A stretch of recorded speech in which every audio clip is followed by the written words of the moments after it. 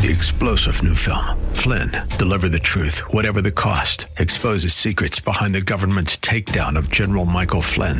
Flynn knew what the intel world had been up to. He ordered the first audit of the use of contractors. This set off alarm bells. He told the truth. He was the most dangerous person for Donald Trump to hire. They had to get rid of Flynn.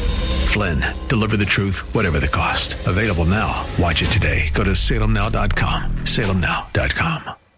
Welcome to the Georgene Rice Show podcast. This program was originally broadcast live on 93.9 KPDQ. We hope you enjoy the show. Well, good afternoon and welcome to the Wednesday edition of the Georgene Rice Show. 7 minutes after 4 o'clock is our time. Clark Hilton is engineering today's program. James Blend is producing. Today we're going to talk with Greg Glass. He is the author of Noble Journey, A Quest for a Lasting Legacy. We're focusing once again on men and the challenge they face in the 21st century as they're being characterized in much of entertainment media as insignificant and unnecessary. We'll talk with Craig Glass about that and much more. We're also going to talk with Ana Quintana. Ana Quintana. I got the look from Clark. She's a senior policy analyst on Latin America and the Western Hemisphere at the Heritage Foundation. We're going to talk about the caravan that has been making its way toward our southern border. What does it mean and how unique is this movement? We're going to talk about the president's response and the relationship of the United States and the government of Mexico, particularly as it relates to our southern border. So she'll be joining us later in the 5 o'clock hour. Well, yesterday we began the program with what was then a breaking news story. We knew that a young woman had apparently shot and seriously injured some members of the YouTube staff in California. We were told at the time that it was believed that she was targeting a male friend, a former boyfriend perhaps. Well, that has since changed, and that's a part of the problem with a developing story as you're trying to report on what's being reported. We now know that the shooter was a 38-year-old woman, and that in and of itself, the fact that she was a woman, was unusual. She was angry apparently at YouTube. She opened fire using a handgun at the video sharing website headquarters in San Bruno, California. This was about 12:20 Pacific time yesterday. Police say that she, Nassim Aghdam, wounded 3 people before fatally shooting herself. Well, according to her website and various social media posts, she believed that YouTube was discriminating against her videos, causing her to lose money and views. Police revealed her identity last night. She was born in Iran. She lived in South Carolina, Southern California, which is quite different from South Carolina. She was active on YouTube. She often ranted about the company and videos on her channel, on Instagram, and on her own website. It's not known if this was a potential motive in the shooting, but police have not addressed that idea. It seems fairly clear, particularly since her father has been interviewed since the event took place. She identifies as Persian. She often posted videos and other blog-like messages in English, Turkish, and Farsi, the original language of Iran. She had various online aliases. Won't mention all of them, but original reports listed her as being 39. Public records indicate she was 38, but would have turned 39 on the 5th of April, 2 days after the shooting. The victims of the shooting, who remain hospitalized, have not yet been identified, but police initially said the male victim was targeted, and law enforcement sources told multiple news outlets yesterday that the incident was a domestic violence situation, with the woman targeting her boyfriend. Well, that now does not appear to have been the case. The San Bruno Police Department is investigating a motive for the shooting. At this time, there is no evidence that the shooter knew the victims of this shooting or that individuals were specifically targeted, police said in a press release.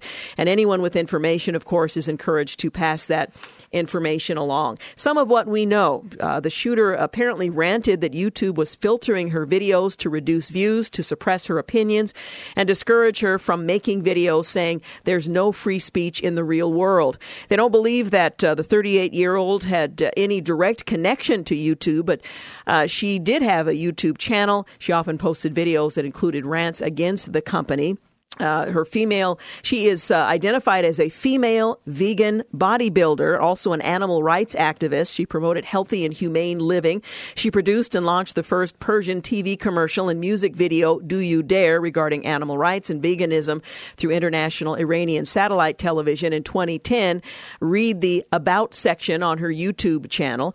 Her channel had been deleted. She had more than 5,000 subscribers, and her videos had been viewed more than 1 million times. The video below at the YouTube site was an example. I'm being discriminated and filtered on YouTube, and I'm not the only one, she ranted. The videos of singers like Nicki Minaj, Miley Cyrus, and others have sexual things so inappropriate for children to watch. They don't get age restricted, but my videos get age restricted.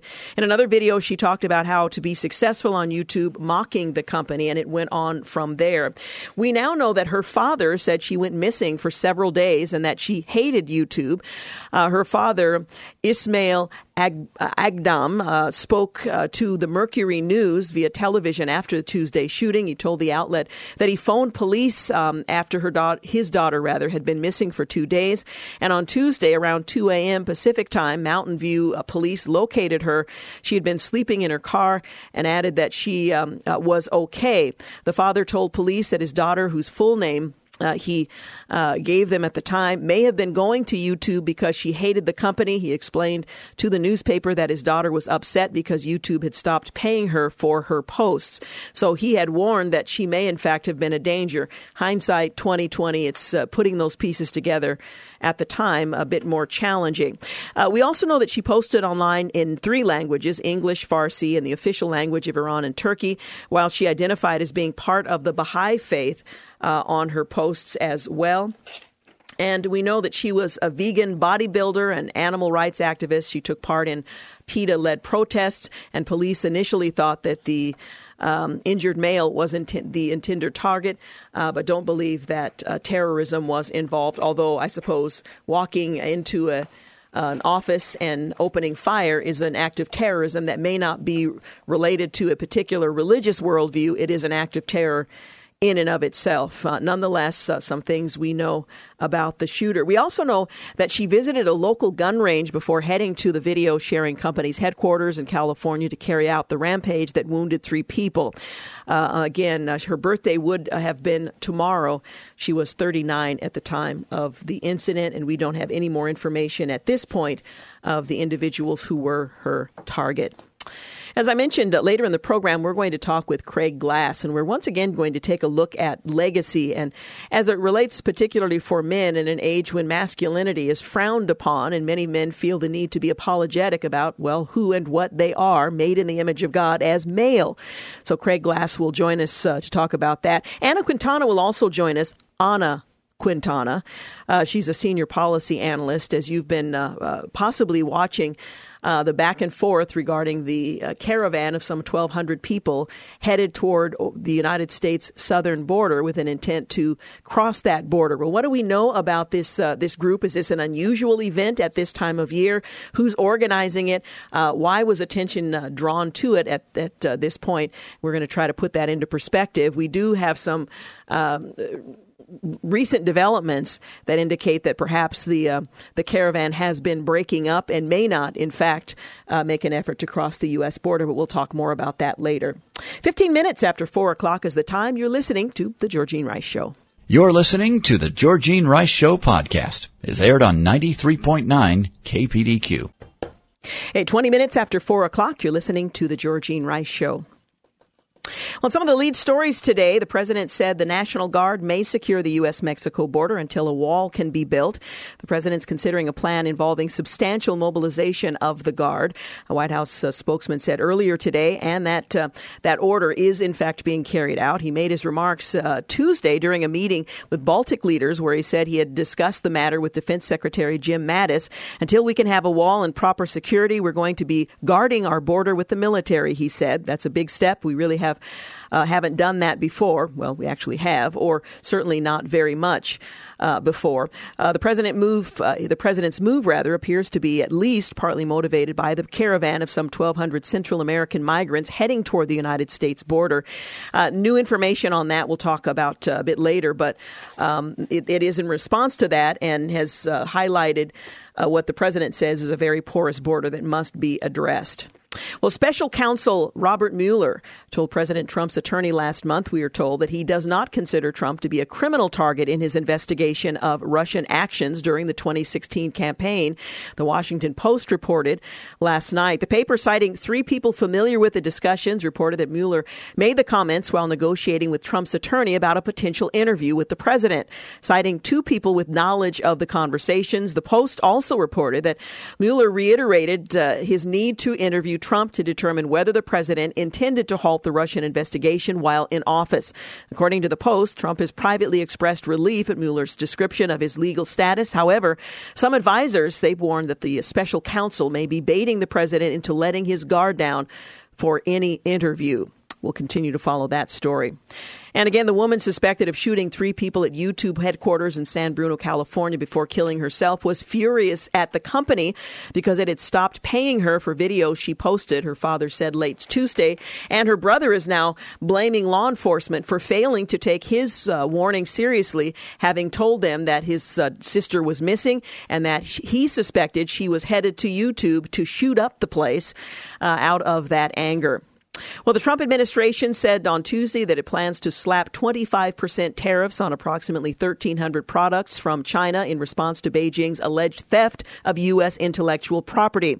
According to U.S. Trade Representative's office, the mainly non-consumer products accounts for approximately $50 billion in annual imports. The items include industrial chemicals, motorcycles, medical devices. However, the proposed tariffs would not take effect before a public comment period ends on the 11th of May. The announcement comes 11 days after the president levied protective tariffs on Chinese steel and aluminum in response to what the administration has described as unfair trade practices. In response, China raised import duties on American pork, fruit, aluminum, and other products. China's government said earlier its imports of those goods last year totaled $3 billion. Well, authorities investigating the California cliff plunge that is believed to have killed 2 adults and their 6 adoptive children have left open the possibility that 3 of the children may not have been in the vehicle. One can only hope. Lieutenant Shannon Barney of the Mendocino County Sheriff's Office told the New York Daily News that first responders located the bodies of Jennifer and Sarah Hart near the crash site, along with the bodies of 3 others, Marcus, 19, Jeremiah, 14, and Abigail, also 14. However, authorities have been reportedly unable to locate 3 others, Hannah, 16, Devontae, 15, and Sierra, 12. Right now, we have to leave open the possibility they could be in Washington or Oregon or elsewhere in California. Barney told the paper, there is always that possibility, and we have to leave it open. So one, again, can only hope and pray that that may, in fact, be the case. We also have learned that it's highly likely that, in fact, the effort to drive the car over the cliff was, in fact, deliberate. A special counsel, Robert Mueller's team, has taken the unusual step of questioning Russian oligarchs who've traveled into the United States, stopping at least one searching his electronic devices when his private jet landed in New York. According to multiple sources familiar with that inquiry and reported by CNN, a second Russian oligarch was stopped during a recent trip to the United States, although it's not clear if he was searched, according to a person briefed on that matter. Mueller's team has also made it an informal, voluntary document and interview request to a third Russian oligarch who's not traveled to the United States recently. Well, the situations have one thing in common. Investigators are asking whether wealthy Russians illegally funneled cash donations directly or indirectly into Donald Trump's presidential campaign and inauguration. Investigators' interest in Russian oligarchs has not been previously reported, and it reveals that Mueller's team has intensified its focus into the potential flow of money from Russia into the U.S. election as part of its wide-ranging investigation into whether the Trump team colluded with Russian interference in the 2016 presidential election. Well, the approach to Russian oligarchs in recent weeks may reflect that Mueller's team has already obtained records or documents that it has legal jurisdiction over and can get easily, one source said, and now it's a wish list to see what other information they can obtain from Russians entering the United States or through their voluntary cooperation. Foreign nationals are prohibited under campaign finance laws from donating to U.S. political campaigns, although we've seen examples of that very thing in previous presidential campaigns and elections.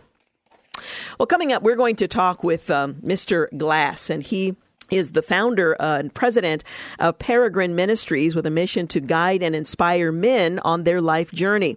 He served as vice president of ministries at international teams, pastor to men at Willow Creek Community Church, and national director of field ministries and International Students Incorporated.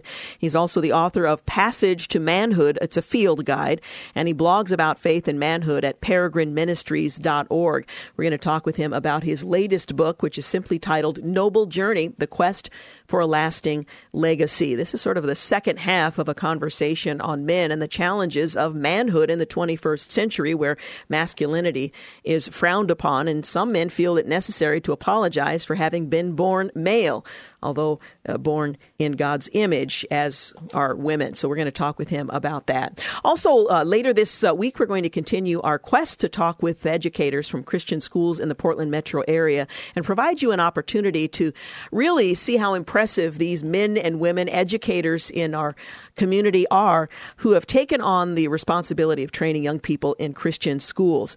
And as we focus on their efforts, we want to encourage you to take advantage of opportunities to save on some tuition discounts that are still available.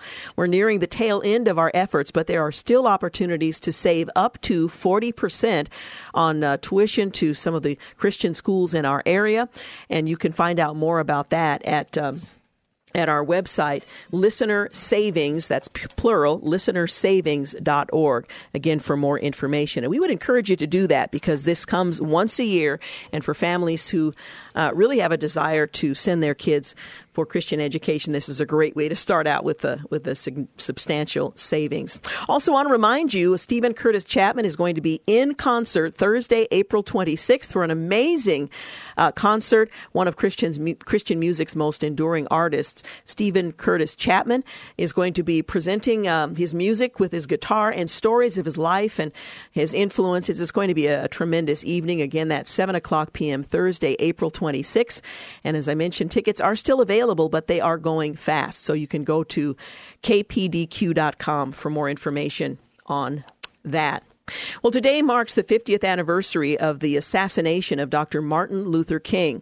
The now almost universally revered civil rights leader used nonviolent civil disobedience to protest Jim Crow laws against blacks at the time, and everyone knows that, but not everyone knows he protested that way because of his Christian faith, having been influenced by others who have taken similar methods.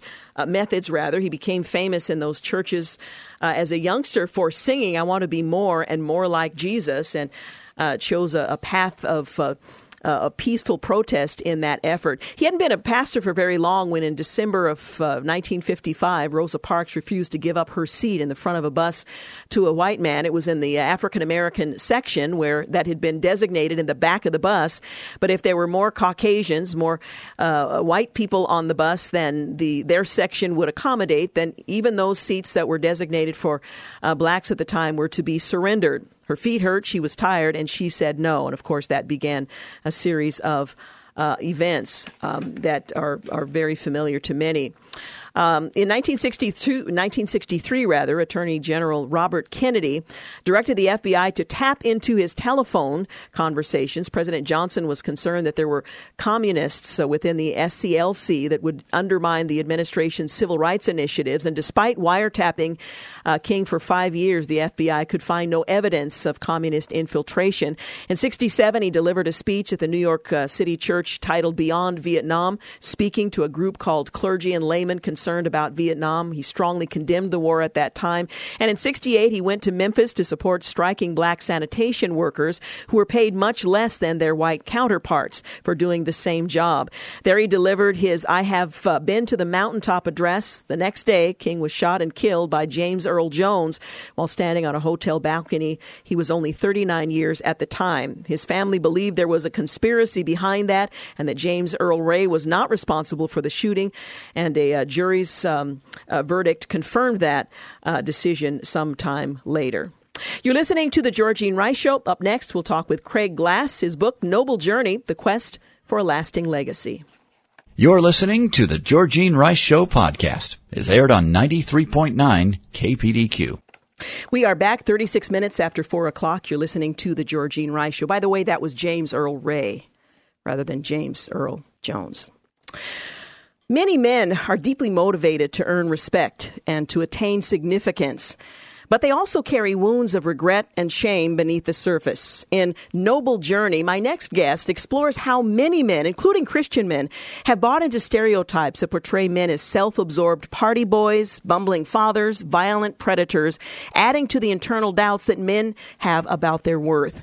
He writes that we men know that we should matter, we just doubt that we do. We pour enormous amounts of energy into the performance that results in the power, possessions, and prestige that our culture tells us are the signs of significance. The betrayal is that while we're convinced it works for everyone else, it clearly isn't working for us. Well, Craig Glass is the founder and president of Peregrine Ministries with a mission to guide and inspire men on their journey, on their life journey. He served as vice president of ministries at international teams, pastor to men at Willow Creek Community Church, and national director of field ministries at International Students Incorporated. He also is the author of Passage to Manhood Field Guide and blogs about faith and manhood at peregrineministries.org. Again, he joins us today to talk about his latest book, Noble Journey, The Quest for a Lasting Legacy. Well, good afternoon and welcome. Good afternoon. You know, it's heartbreaking to consider that conversations like the one we're just about to have about the value of men and their place in society has to be discussed because there's been such a significant challenge to manhood that clarification is required. Right. It really is, Georgina. I think that in our culture we see on a regular basis messages that tend to undermine or question the value of masculinity. And unfortunately, we see headlines almost on a daily basis that seem to reinforce that same message. And so the impression that we men get on a pretty frequent basis is, I wonder if I actually do matter. The first chapter of your book is titled, Why Men Matter. Now, this is a broad generalization, but in our culture today, I'm going to ask you what would otherwise be a stupid question. Why do men matter, and how do men matter? Yeah, I appreciate that. Well, I think particularly for those of us who are believers, I think that the fact that God himself revealed himself as masculine and specifically as Father is an extremely important message that masculinity matters. And then when Jesus revealed himself, when Jesus was born and confined himself to flesh and blood, he came as a son, as a man. Those are images, and that sets the stage for those of us who are men that really lays a spiritual mantle on our shoulders that we have the same kind of calling to bring blessing and self-sacrifice into the lives of others. That's a foundational reason, spiritually speaking, why I think men matter. I know when we talk about the value and worth of men and the significant role that they are called to play in life and culture, many assume that if you elevate and talk about the value of men, that you have to somehow denigrate the value of women, that yes, in the context of talking about women, that you have to somehow reduce the value of men. Talk about, the relationship of men and women and whether or not we can both have value given some of the challenges that we face, particularly in our culture. Yes, I think that's exactly right. I frequently find myself, when I'm communicating to men or women, and I say, I really would like you to know how much men matter, I frequently follow that up, particularly with women, by saying, and ladies, that is not a statement that says you don't matter, and it's certainly not a statement that says men matter more than you. God's love is not a zero-sum game. It's not like there's a limited amount of significance or love that God has available for any one gender. It's limitless. But I'm a man, and I speak to men, and so my message is specifically to that gender, to remind men, despite the regret or the shame that we live with because of some of the poor choices we've made in life. You matter. You have significance. When I speak to women, I give them the same message. Boy, you have no idea how much you matter.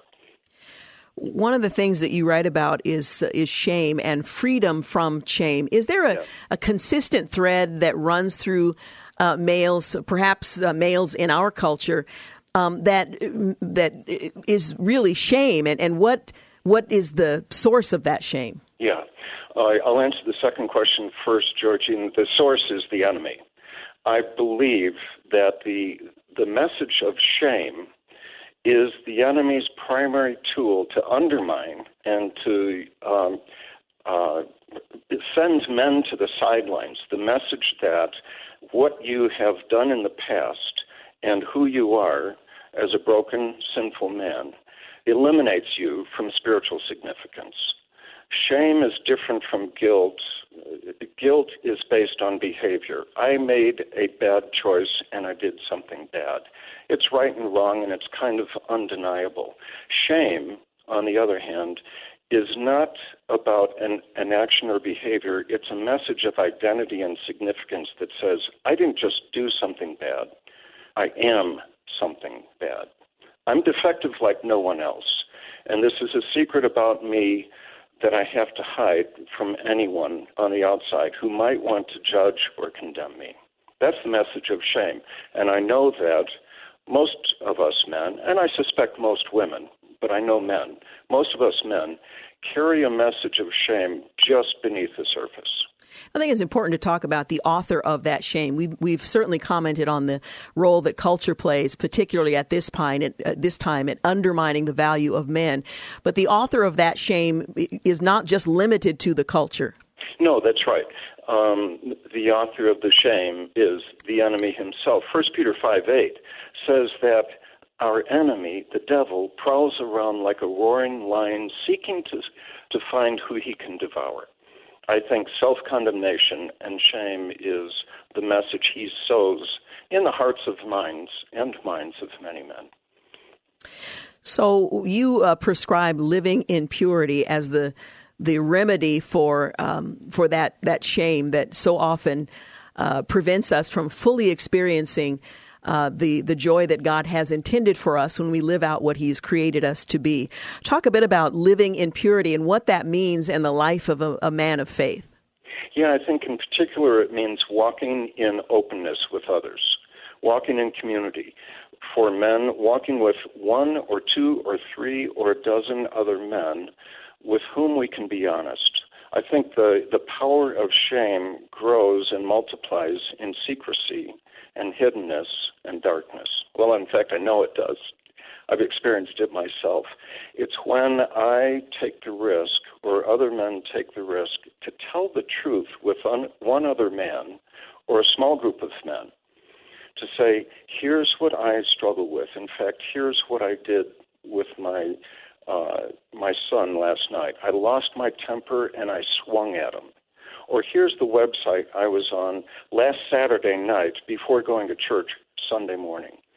When we have the kinds of relationships with other men that we can take that kind of courageous humility and reveal the journey that we're on, what we experience in return, or should anyway, is not more shame and condemnation and judgment. It should be, and it often is, embrace, welcome, deepened relationship, and a commitment together to spur one another on to love and good works. And I appreciate your mentioning that half of it, because being vulnerable is one thing. The people with whom you are being vulnerable and their response is certainly the other. So there's two sides of that, and men involved in that kind of community are required to engage in both. That's right. Yeah, and so I have grown up in the church, and I love the church. I think the church is the hope of the world. But I can also say, in my experience and with many other men, unfortunately, in the church is the last place that some men will tell the truth. Yeah. Because they have experienced immediate reaction or judgment or condemnation or preaching. It's just what happens, unfortunately, sometimes. Who we tell the truth to, is very dependent on the character and the grace that's demonstrated by that person. We're going to continue our conversation. We're talking this afternoon with Craig Glass, his latest book, Noble Journey, The Quest for a Lasting Legacy. We'll be back. You're listening to the Georgene Rice Show podcast. It's aired on 93.9 KPDQ. We are back 51 minutes after 4 o'clock. You're listening to the Georgene Rice Show. We're talking with Craig Glass. He's the founder and president of Peregrine Ministries with a mission to guide and inspire men on their life journey. His latest book is titled Noble Journey, The Quest for a Lasting Legacy. It's divided into 3 sections: Trailhead, Where to Begin; the second part, Identity and Legacy. I want to focus on the second part of the book, and that is identity. We know that every man is created in the image of God, but let's talk a bit about the importance of a man's identity as he navigates life and their effort to honor God. Right. I think for men it's really important for us, or helpful for us anyway, to have some images or pictures, video clips that give us an idea of who we are called to be. And I attended a men's retreat about 20 years ago and heard the terms of king, warrior, mentor, and lover given as images that we are called to live out. And I was fascinated by that. I was stirred by that. And I wanted to see where in Scripture do I see some foundation for this. And the first thing that really stood out to me was Mark 12:30 and 31.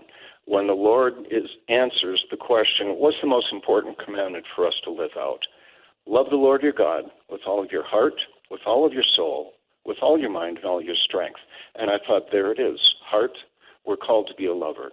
With all of our soul, we're called to be a king. We reflect God's kingly authority. With all of our mind, we're called to be mentors. We gain wisdom and pass that on to others. And with all of our strength, we're called to be warriors who fight on behalf of others. Those are the pictures that I'm stirred by, and I love to pass on to other men with biblical foundation that demonstrates we don't use these roles and this authority or this power for ourselves. We use it on behalf of others. Let's talk about, in particular, the role of king. Your subtitle of that chapter is A Soul Anchored in Confidence. Again, as women listening might interpret that to mean that men are to lord over them in ways that fall outside of what God has prescribed. So talk a little bit more about what that means as a man's identity. Yeah, well, the confidence, as I portrayed, is not based on wealth or position or power or anything like that, and certainly it's not based on lording it over other people. The confidence that I encourage men to view is from Psalm 139, and it's the same truth for women. We were knit together in our mother's womb. Before we spent one day, the Father knew us. That foundation gives us a sense of significance and confidence in who we are, first of all. And then secondly, that God demonstrated his love for us, Romans 5:8, in that while we were still sinners, Christ died for us. The fact that God knit us together on purpose and then that Christ died for us, that gives us unlimited significance, both men and women. That's where our confidence rests. And so when we don't need to strive to impress other people or control other people, we can rest in that confidence. The third part of your book is reflected in the subtitle, The Quest for a Lasting Legacy. Let's talk about legacy and why it's important for a man to be mindful and intentional about the legacy he will, mindful or not, leave behind. Yes. Yeah, that's right. I talk in terms of our inheritance and then our legacy. Our inheritance, what I'm talking about is not at all our bank account or property or territory or money that we receive from our ancestors. It's the story. It's the soil that we were raised in through family, our culture, our schools, our churches. It's the imprint that we received, and all of us received some degree of blessing and some degree of woundedness. We didn't get to choose the inheritance we received. It was laid in our laps. And without any degree of intentionality, we will pass on that same story into the laps of other people. men and women and children in particular, that we impact. That's the legacy, what we pass on to others. God transforms our legacy. That can be transformed so that what we receive does not have to be what we pass on to others. And so that's what I encourage men to view is just because you grew up in a broken family, or your father was violently angry, or there's the story of imprisonment or drug abuse in your story, in your past, that's not what you have to pass on. Thank goodness we are called to be transformed by God's power and His grace in our lives, and we can pass something on to those that follow us. Well, and that is such a hopeful statement, because our past does not have to dictate what our future looks like and what we leave behind, that mistakes are inevitable. All of us will make them, some more serious than others, but there's something that can be done once those mistakes have been made and repented of, and you're moving forward. Yes, thank goodness. We're not condemned to do the same kind of broken behavior that we received. There is change. There is transformation by the power of Christ and by the power of His Spirit. And I really appreciate that in this section of the book, you write about the legacy that men leave to one another, to women, to children, and to the world. And I think it broadens the scope and the vision of the importance of a man's life and what he does and what he ultimately will leave behind. Right, and you mentioned it a minute ago, Georgine. We will pass something on. That's guaranteed. There will be an imprint. I refer to it as sort of like our fingerprint in the lives of other people. Once we're gone, we will leave something behind. The hope that we have as Christ followers is that it can be primarily about blessing and kindness and love, rather than self-serving, self-absorbing, other-harming behavior that we see all the time in the world around us. You end the book with God's charge to men, and this puts a man's life in a much broader context and reminds us of the accountability that each of us has before God ultimately. Talk briefly about God's charge to men. Yeah, it's the calling to be on your guard, stand firm in the faith, be men of courage, and be strong. Followed by, do all of these things in love. I think that first verse, be on your guard, be strong, stand firm in the faith, be courageous, all of those speak to us about manly qualities we all aspire to. We love that. We may not be that guy yet, but we would like to be more like that kind of man. Then it's followed by the verse that says, do everything in love. That's a very different message. It's almost taken the verse upside down and saying, all of that strength and power and firmness and courage, don't do it just for you. Your life is not just about you. It's about living on behalf of other people. A life with few regrets. Craig Glass, thank you so much for the book and for talking with us today. You're welcome. Thank you so much. Appreciate it very much. Once again, the book is titled Noble Journey, The Quest for a Lasting Legacy, and just an excellent review of the challenges of being a man and the value of men who choose to do it well. The book is published by Peregrine and was just released this year. 59 minutes after 4 o'clock. We've got news and traffic coming up at the top of the hour. When we return, we'll talk with Anna Quintana. She is a senior policy analyst. We're going to talk about the caravan that has been making its way to the U.S. southern border. You're listening to the Georgene Rice Show podcast. It's aired on 93.9 KPDQ.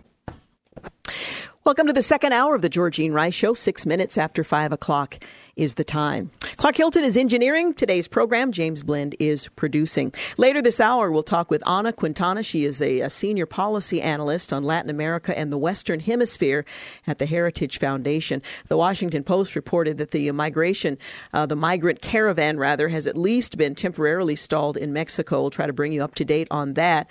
And she also is going to talk with us about a statement made last month from by Mexico's foreign minister, stating that the relationship with the United States is closer than it was with previous U.S. administrations. Now, that may leave some scratching their heads. We'll get some clarification on that and what this caravan means, what their intentions are, and where they are headed. So that's coming up later in today's program. Well, the embattled Environmental Protection Agency Administrator Scott Pruitt, he fired back at critics today, defending his decision to take a $50 a day condo rental from the wife of a lobbyist and claiming he just found out about a controversial pay raise for two of his staff members. My staff and I found out about it yesterday, and I changed it, Pruitt said. He was being interviewed on Fox News in an exclusive, wide-ranging interview. When pressed to provide specifics, Pruitt said he wasn't sure who would be held accountable or if the person who authorized the raise was a career EPA employee or a political appointee. You don't know. You run the agency, he was asked by Ed Henry. You don't know who did it. I found out this yesterday, he said, and I corrected the action, and we are in the process of finding out how it took place and correcting it. Pruitt responded, though he didn't say if anyone would be fired. Now, some are suggesting that he threw his staff under the bus and didn't take full responsibility as the head of the agency. In March, Pruitt approached the White House and asked for substantial pay raises for two of his closest aides.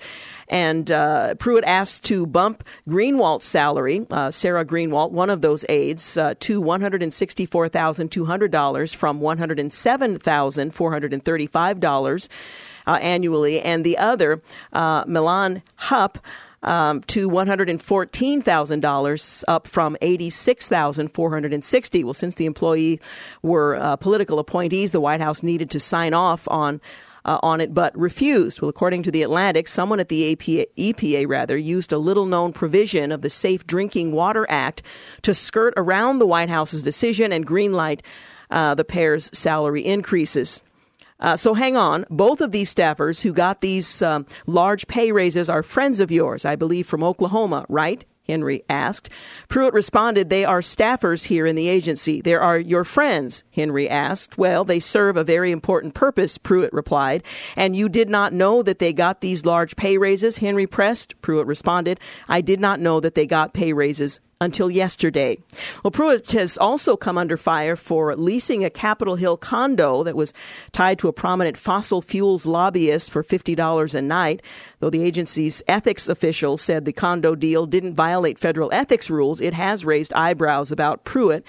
He told Fox in the interview that he rented the condo from a fellow Oklahoman and that everything was above board. That was like an Airbnb situation, Pruitt said, and of his home located a block from the U.S. Capitol. When I was not there, the landlord, they had access to the entirety of the facility. When I was there, I only had access to a room. Well, Pruitt also faced growing questions about his frequent first-class travel that has led to media scrutiny and speculation about his job security. Pruitt has spent about $2,000 and $2,600 on first-class flights back to Oklahoma. He also dropped $1,400 to $4,000 on flights to New York, Boston, and Texas, according to reports. Some are suggesting that that is less than previous administration officials have spent, but at this point and in this environment, he's going to have to answer those questions perhaps differently than his predecessors did. Again, this interview taking place earlier today, and we'll continue to follow that story. Facebook CEO Mark Zuckerberg, he's going to testify next week on Capitol Hill regarding recent revelations about how the world's most popular social media site collects and uses people's data. That's according to a House committee making the announcement today. Zuckerberg has said in recent weeks that he would testify following allegations that the political consulting firm Cambridge Analytica obtained data on the tens of thousands of Facebook users to try to influence elections. Is going to testify before the House Energy and Commerce Committee on April the 11th, according to leaders of the committee. There will also be questions about his cooperation with the Obama administration or campaign and their use of information and access given. This hearing will be an important opportunity to shed light on critical consumer data, says the chairman of the committee, Representative Greg Walden, and New Jersey Representative Frank Pallone, the committee's top Democrats. The privacy issue to help all Americans better understand what happens to their personal information online. We appreciate Mr. Zuckerberg's willingness to testify before the committee, and we look forward to him answering the questions, the committee chair chairman said. Well, Cambridge Analytica worked on Donald Trump's 2016 presidential campaign. Facebook purportedly has more than 2 billion active monthly users. The 33-year-old, a billionaire himself, who co-founded the company in 2004 while at Harvard, declined a recent request from the United Kingdom Parliamentary Committee to testify on that matter. But the company reportedly will instead send a top Facebook executive overseas to answer questions. Well, later this month, we're going to see 2 critical Senate confirmation processes be initiated, and both proceedings could end up with very contentious outcomes. Mike Pompeo, the nominee for Secretary of State, Gina Haspel, the nominee for Director of the CIA, they're expected to be grilled by select Republican and Democrat senators who've raised concerns about their positions on critical issues. Both Pompeo and Haspel are highly qualified, but the landscape of the United States Senate has changed significantly since Donald Trump took office in January of 2016. While Republicans, will be able to push the 2 nominations out of the respective committees for a floor vote, there isn't a guarantee that the nominees are going to be confirmed. Currently, the GOP holds a 51-49 edge in the Senate, but with Rand Paul going on record saying that he does not support either nominee and John McCain's cancer treatment regimen keeping him on the sidelines since December, the Republican Party has very little margin for error. An analysis of the 2 nominations shows that the Pompeo proceedings will be the most combative, while he was confirmed for the CIA director position last year with 66 to 63, or rather 32 vote. Several Democrats have announced either reconsidering their votes or that they remain on the fence until he testifies before the Senate Foreign Relations Committee.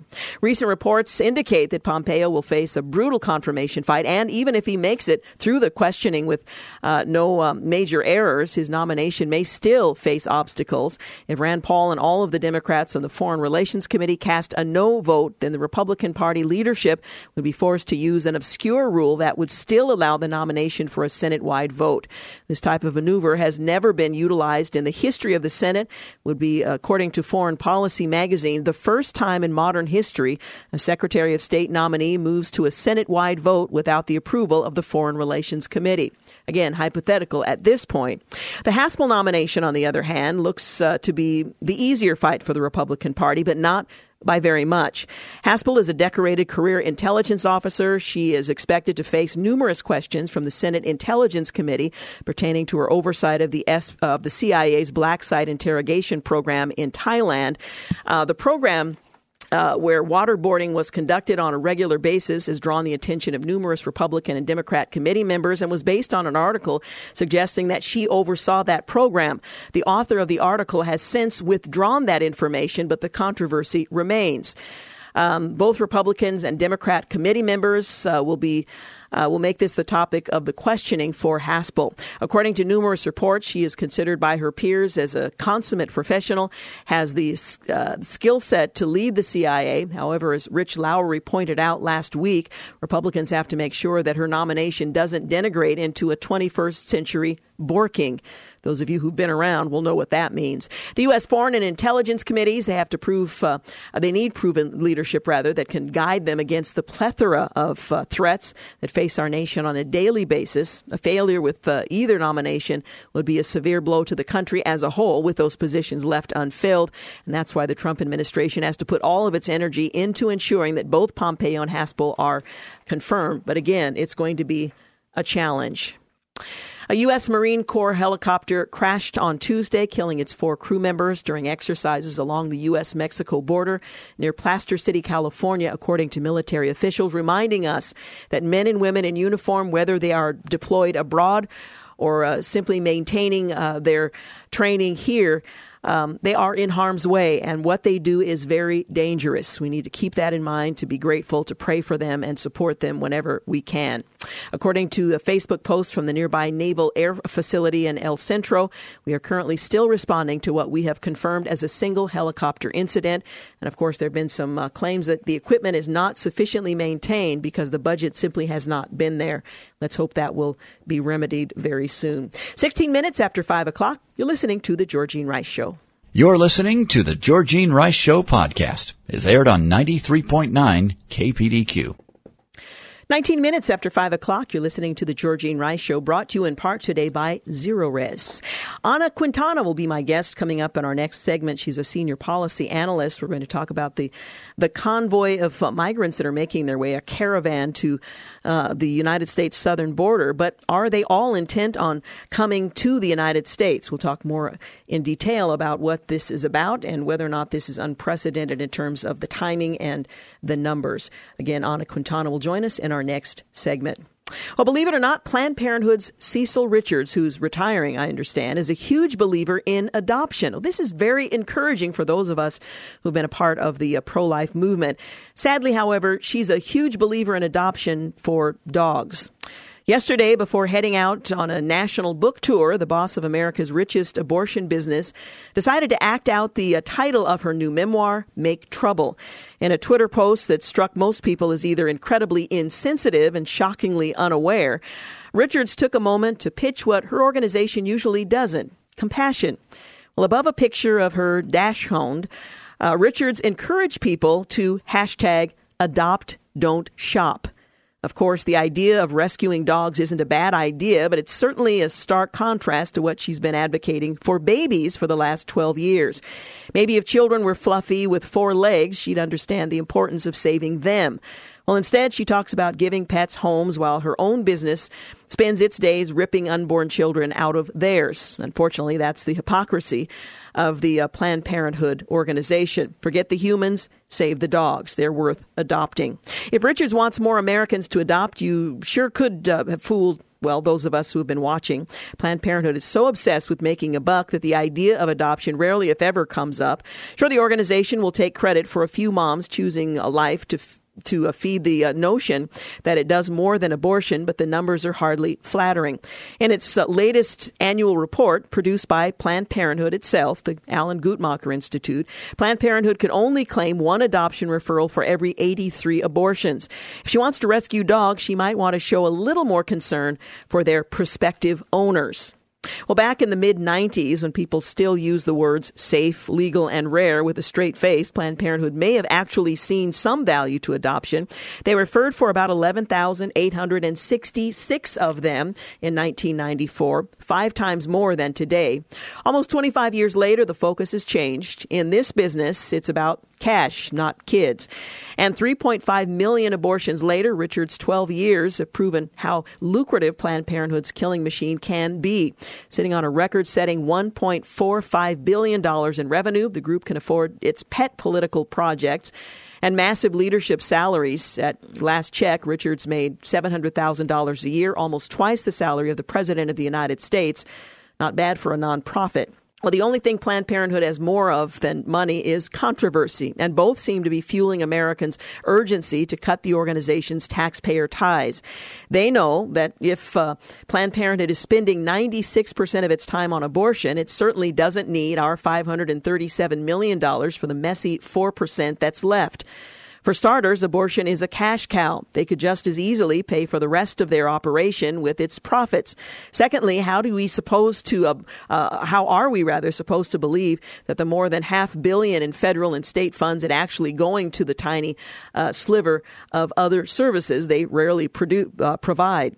Simple, we can't. And even if Richards' group were trustworthy, a prospect that faded with every mammogram lie, every sexual abuse cover-up, every invoice for baby body parts, there's no denying that the massive pool of taxpayer funds helps free up the money Planned Parenthood needs for the deadlier side of the business or its election hobbies. Sure, it's illegal for Richards to spend a penny of government money on abortion or campaigning, but Congress makes it a whole lot easier to spend politically when they're rewarding the group financially. Need proof? Check out news from Wisconsin, where a Planned Parenthood there, a clinic, one of 600 such clinics here in the United States, has just been fined by the FEC for hiding more than $116,000 in support for Hillary Clinton's campaign. Imagine how many of the other state chapters are operating under the radar, refusing to disclose their political expenses. Tony Perkins writes that for those reasons and for so many more, I can understand the outrage from pro-life pro-lifers that Congress kept the taxpayer gravy train flowing in last month's omnibus spending bill. I also understand, he writes, the limits of the current GOP majority, which is the biggest hurdle to accomplishing what 60% of Americans want, defunding Planned Parenthood. But some things are worth fighting for, and life is one of them. In the meantime, the Family Research Council is hoping that Donald Trump will do what Republicans did not, sever some of taxpayers' financial ties to Richard's group.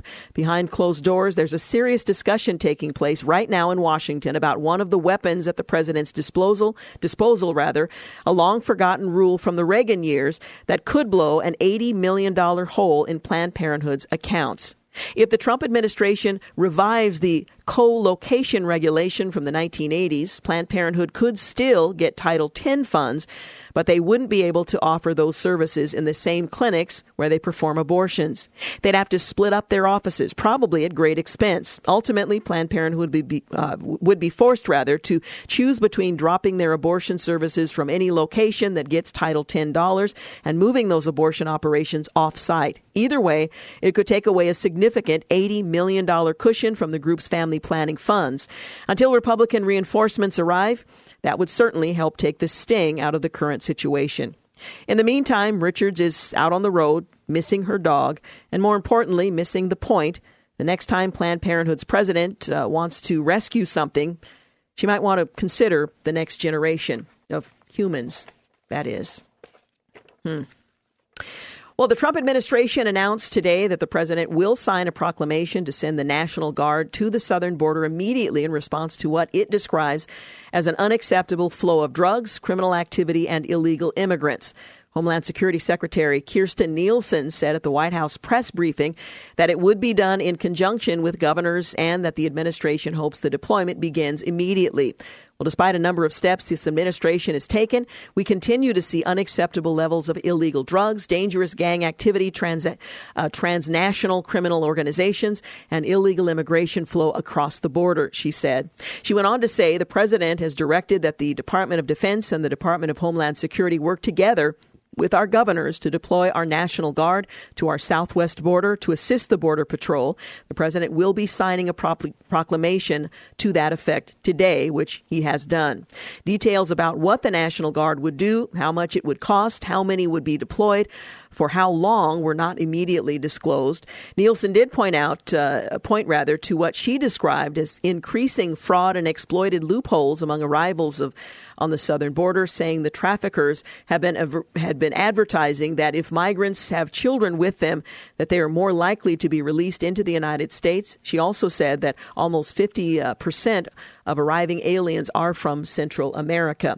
Now, in a few moments, we're going to talk with Ana Quintana. She is a senior policy analyst on Latin America and the Western Hemisphere at the Heritage Foundation. And we're going to talk about what this caravan actually means. Now, we've been hearing a number of different versions of what's happening. Earlier, we heard that some 1,200 were making their way to the southern border with the expectation that all of them were seeking asylum or refugee status here in the United States. And we heard earlier that there were small groups that were breaking apart, and the new strategy would be that smaller groups would attempt to come to the United States without coming in mass.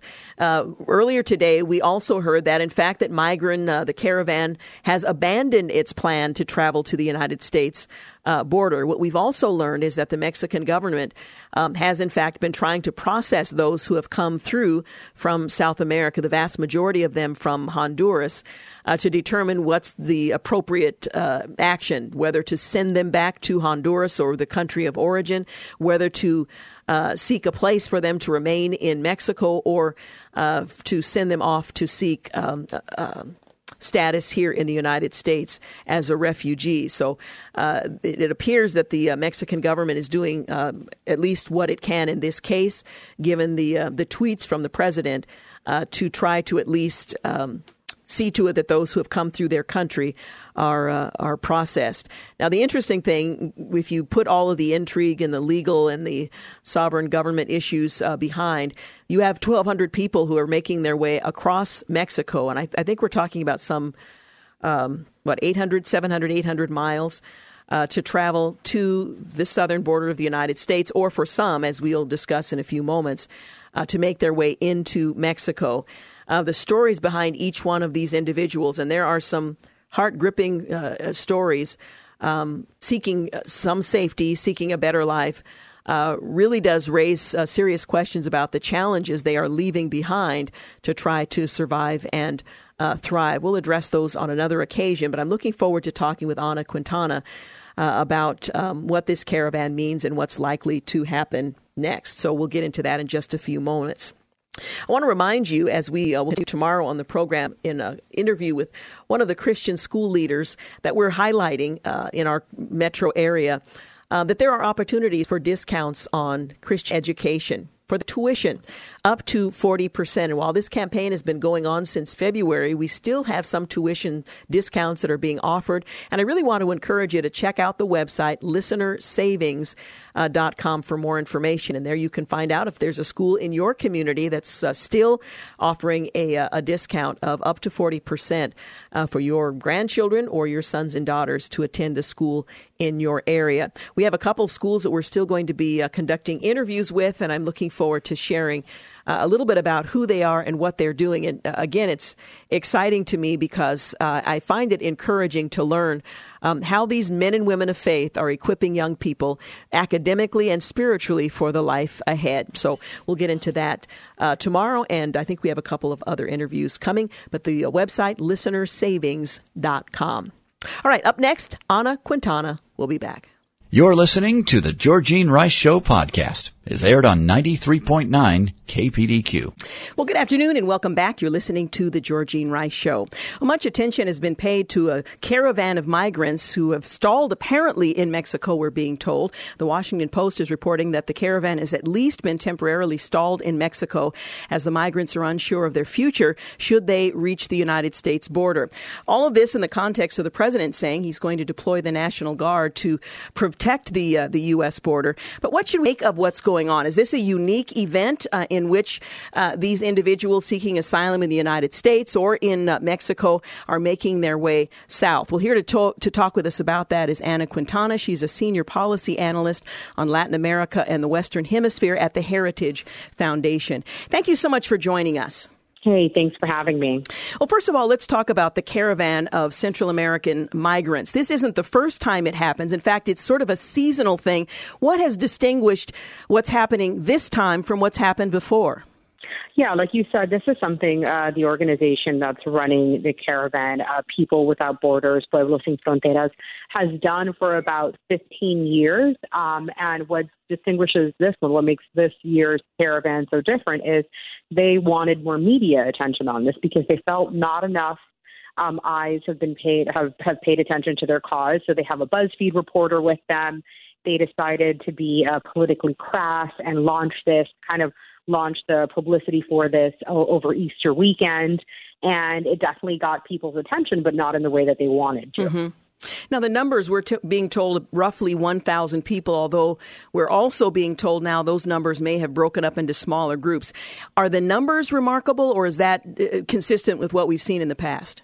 No, I mean, the numbers aren't remarkable if you look at the numbers of Central Americans that attempt to cross into the United States. I mean, just in January and February alone, Mexico deported about 15,000 Central American migrants. So I think 2001 group is what kind of makes this unique, that they're all kind of coming in one large group. And what's happening now is the Mexican government has intercepted them, and they are vetting the migrants to see who has just cause to stay in Mexico and apply for asylum and who needs to be repatriated back to their own country. So in the sense of, will these migrants as a caravan of 1,200 make it to the U.S. border, that's not going to happen anymore. And that's thanks to Mexico. In fact, that's not the goal of everyone that's part of the caravan. Some would like to stay in Mexico. Others are seeking asylum in the United States. Now, some are suggesting that this action and the comments that the president has made via Twitter have exacerbated the dysfunction between the United States and Mexican officials. What do we know about how the United States and Mexico are working together or failing to work together to deal with this problem for both the United States and Mexico? I mean, the media has this incredible obsession that the U.S.-Mexico relationship is doing poorly, when in fact it's the complete opposite. Just last February, Mexico's foreign minister said that Mexico's relationship with the Trump administration is much closer than to any of Trump's predecessors. And that's incredibly significant. I mean, Mexico and the United States just the other day signed 3 agreements to counter illicit trafficking. And reportedly, the New York Times has been reporting that there's over 24 more agreements in the works. And this is completely outside of NAFTA, right? So we're in the midst of renegotiating NAFTA. And then aside from that, there are these other massive agreements going on. And I think the true testament of the strength of the relationship is that less than 48 hours after this made news, the Mexican government, to a great political cost, because they are paying a massive political cost here, stepped in for the United States and averted this massive crisis that could have landed on our border. Now, one of the things the president has said in his tweets is that unless this is dealt with in a way that's satisfactory to him and others in the United States, that humanitarian aid to Honduras, for example, and NAFTA would be in play. Is this intended for a U.S. audience, or is this something that's resonated in Mexico in light of what you've just told us about the relationship between the U.S. and Mexico? Well, I think it's for both audiences, right? Because I think so the United States, whenever it comes to any sort of foreign aid, whether it's security assistance, economic development aid, whatever, we have strict requirements on our aid, certain requirements of democracy and governance, transparency, accountability especially.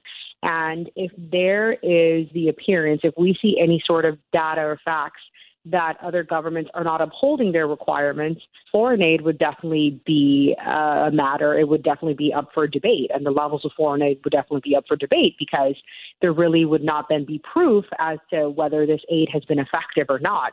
So I think it's smart and it's healthy for the president to essentially put everything on the table and state that everything is negotiable. Now, as I mentioned earlier, the president has announced that the National Guard will be deployed to protect the U.S. border. There are limitations in terms of what they can and cannot do. I know previous administrations, the Bush administration as well as the Obama administration, did similar actions, although perhaps in different ways. How alarmed should the U.S. population be that the president has chosen under this circumstance to deploy the National Guard, and what might we expect they will be doing once deployed? I don't think we should be alarmed or freaked out or anything by that. I mean, the National Guard is simply being sent to kind of be a stopgap as Customs and Border Protection officials kind of ramp up their presence on the border. I mean, we're nearing a season where migration is definitely where we're going to see an uptick in migration. This always tends to happen around spring as the weather gets better. So it's smart that they're kind of filling those gaps where they're needed, because it takes time, as you probably know, with the federal government. Everything takes a very long time. It's a slow and bureaucratic process to vet somebody, hire somebody, train them, bring them on board. In the meanwhile, we have National Guardsmen that are ready to fulfill that mission. Well, one of the most significant things that you've said in our conversation is a quote from Mexico's foreign minister stating that the relationship between the United States and Mexico is stronger than it has been under previous administrations. That's a message that's not being told here in the United States. What might we expect from that fact, whether or not we're being informed about that kind of a statement and what's transpiring between these two countries? Well, I would hope that the media would actually start reporting the full truths and not just these half or kind of inaccurate truths that they like to report. Like when Trump was down viewing the border wall prototypes a few weeks ago, the president actually said about Mexico's president, Enrique Peña Nieto is a great guy. We're working out our differences. He's a great negotiator. We have a great relationship. The media never reported that. The media also never reported that Mexico was unilaterally exempted from steel tariffs.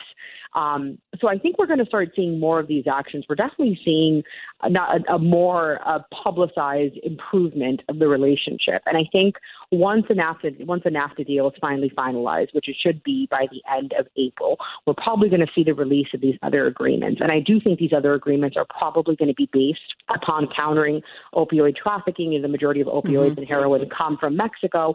We're going to see a significant uptick in cooperation with the U.S. and Mexico, and that's a very positive thing. Absolutely, very encouraging. One other thing I'll ask you, we've spent most of our attention in this country, and rightfully so, on our southern border and what should be done to protect protect the sovereignty of our border. But let's talk about Mexico's southern border and the challenges they face, and whether or not there are strong protections of their southern border that allows migrants to come through Mexico to attempt to enter the United States. Yeah, so Mexico shares about a 600-mile-long border with Guatemala, and there definitely has been a significant they've definitely furthered their efforts to protect their southern border. Obviously, much more work can be done because it's not just the land border we have to worry about. It's also the sea. Mexico is along the Caribbean, it also has massive land along the Pacific as well. So on both sides, I mean, you have to worry about the land, you have to worry about the seaports of entry, and you also have to worry about folks that are essentially flying in and then maybe trying to make their way upwards to the United States. But thankfully, there's just so many means of cooperation between the U.S. and the Mexican government to kind of to be a bit more vigilant as to when these individuals arrive and who are just kind of higher threat individuals in the sense of folks wanting to come to the United States. So I think, while there definitely remains a lot more work to be done, the concern should definitely be a little bit further south with what's happening in Guatemala, El Salvador, and Honduras. Well, Ana Quintana, thank you so much for talking with us and helping us to better understand the challenge on our western border as well as, I should say southern border as well as that of Mexico. Thank you so much. No, thank you. Have a good one. Again, Ana Quintana is a senior policy analyst on Latin America and the Western Hemisphere at the Heritage Foundation. You're listening to The Georgene Rice Show. Back in a moment. You're listening to The Georgene Rice Show podcast. It's aired on 93.9 KPDQ. Hey, we're back. You're listening to the final segment of The Georgene Rice Show. Tomorrow, we're going to talk with Brian Stiller. He is the author of From Jerusalem to Timbuktu, a world tour of the spread of Christianity. And I love reading about how the faith began in Jerusalem and the outermost parts of the earth. And so we're going to kind of take that odyssey along with Mr. Stiller as he has provided a map, if you will, of the spread of the gospel across the globe. So I'm looking forward to that conversation. And then on Friday, assuming that there's no more serious breaking news to discuss, and that's always a possibility, in which case we would, of course, cover that. We're going to lighten up and take a look at the lighter side of the news. Well, this past week, of course, was Holy Week. And for those of us who are followers of Jesus, this is a very somber time leading up to Resurrection Sunday, which is the most significant occasion of in the Christian worldview.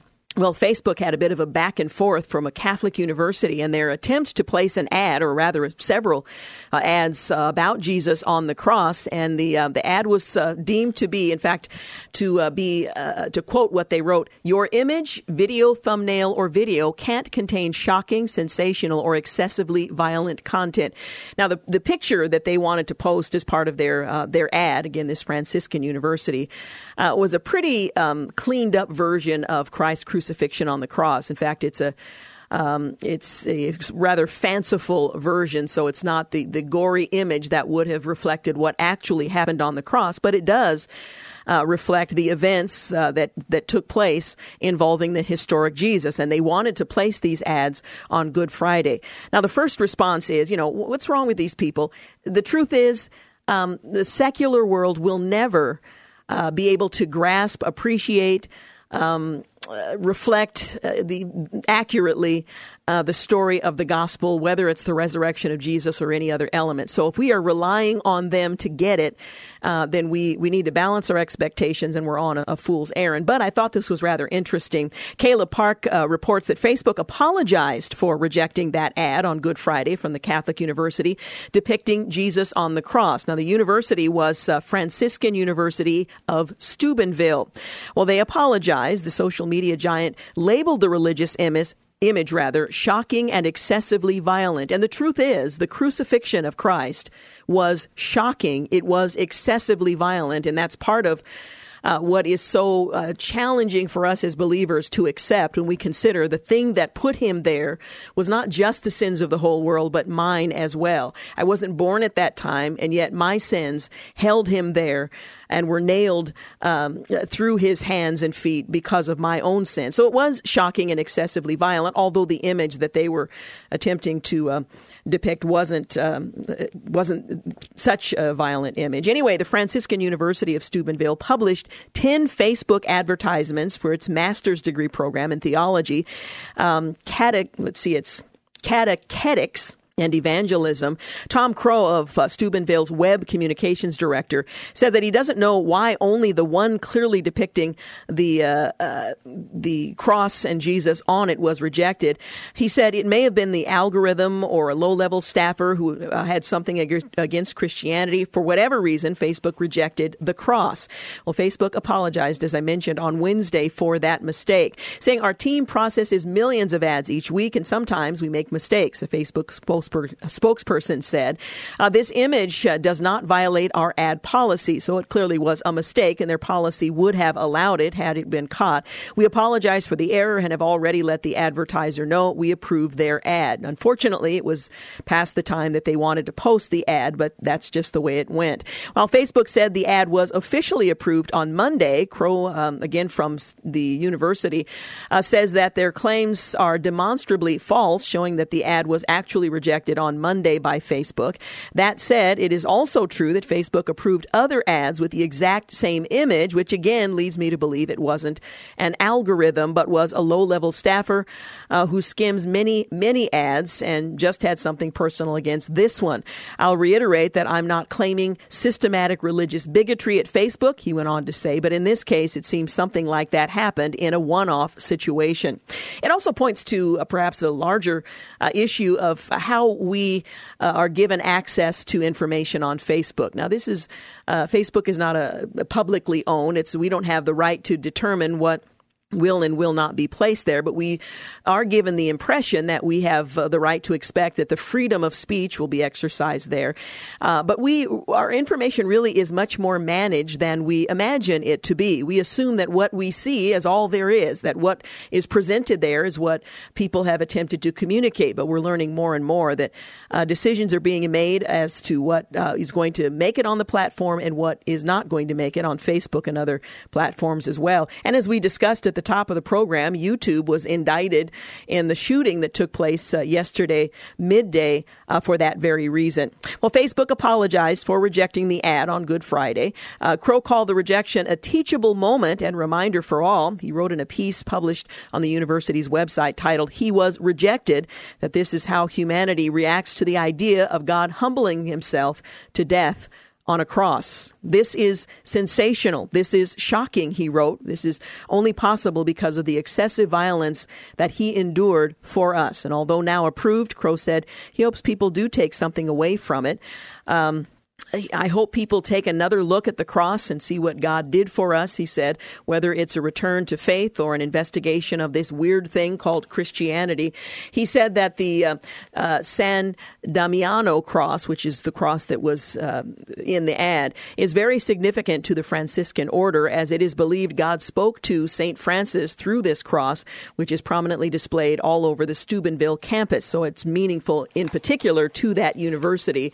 They chose that rather sanitized version of Christ on the cross for that purpose. He said the cross is iconographic, meaning it's supposed to tell a story. It not only pictures Jesus there, but there are images of others that surround, kind of frame the cross as well. Well, unlike other depictions of the cross, the San Damiano cross doesn't show Christ in agony because they believe Christ crucified is the sign of his glory and reign.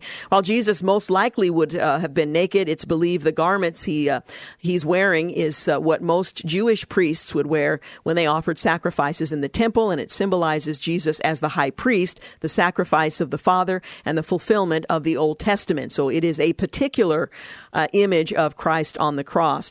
It wasn't the nails that kept Jesus on the cross, Crow went on to say, but rather his love for mankind. He could have descended from the cross at any moment, he wrote, which is a true statement.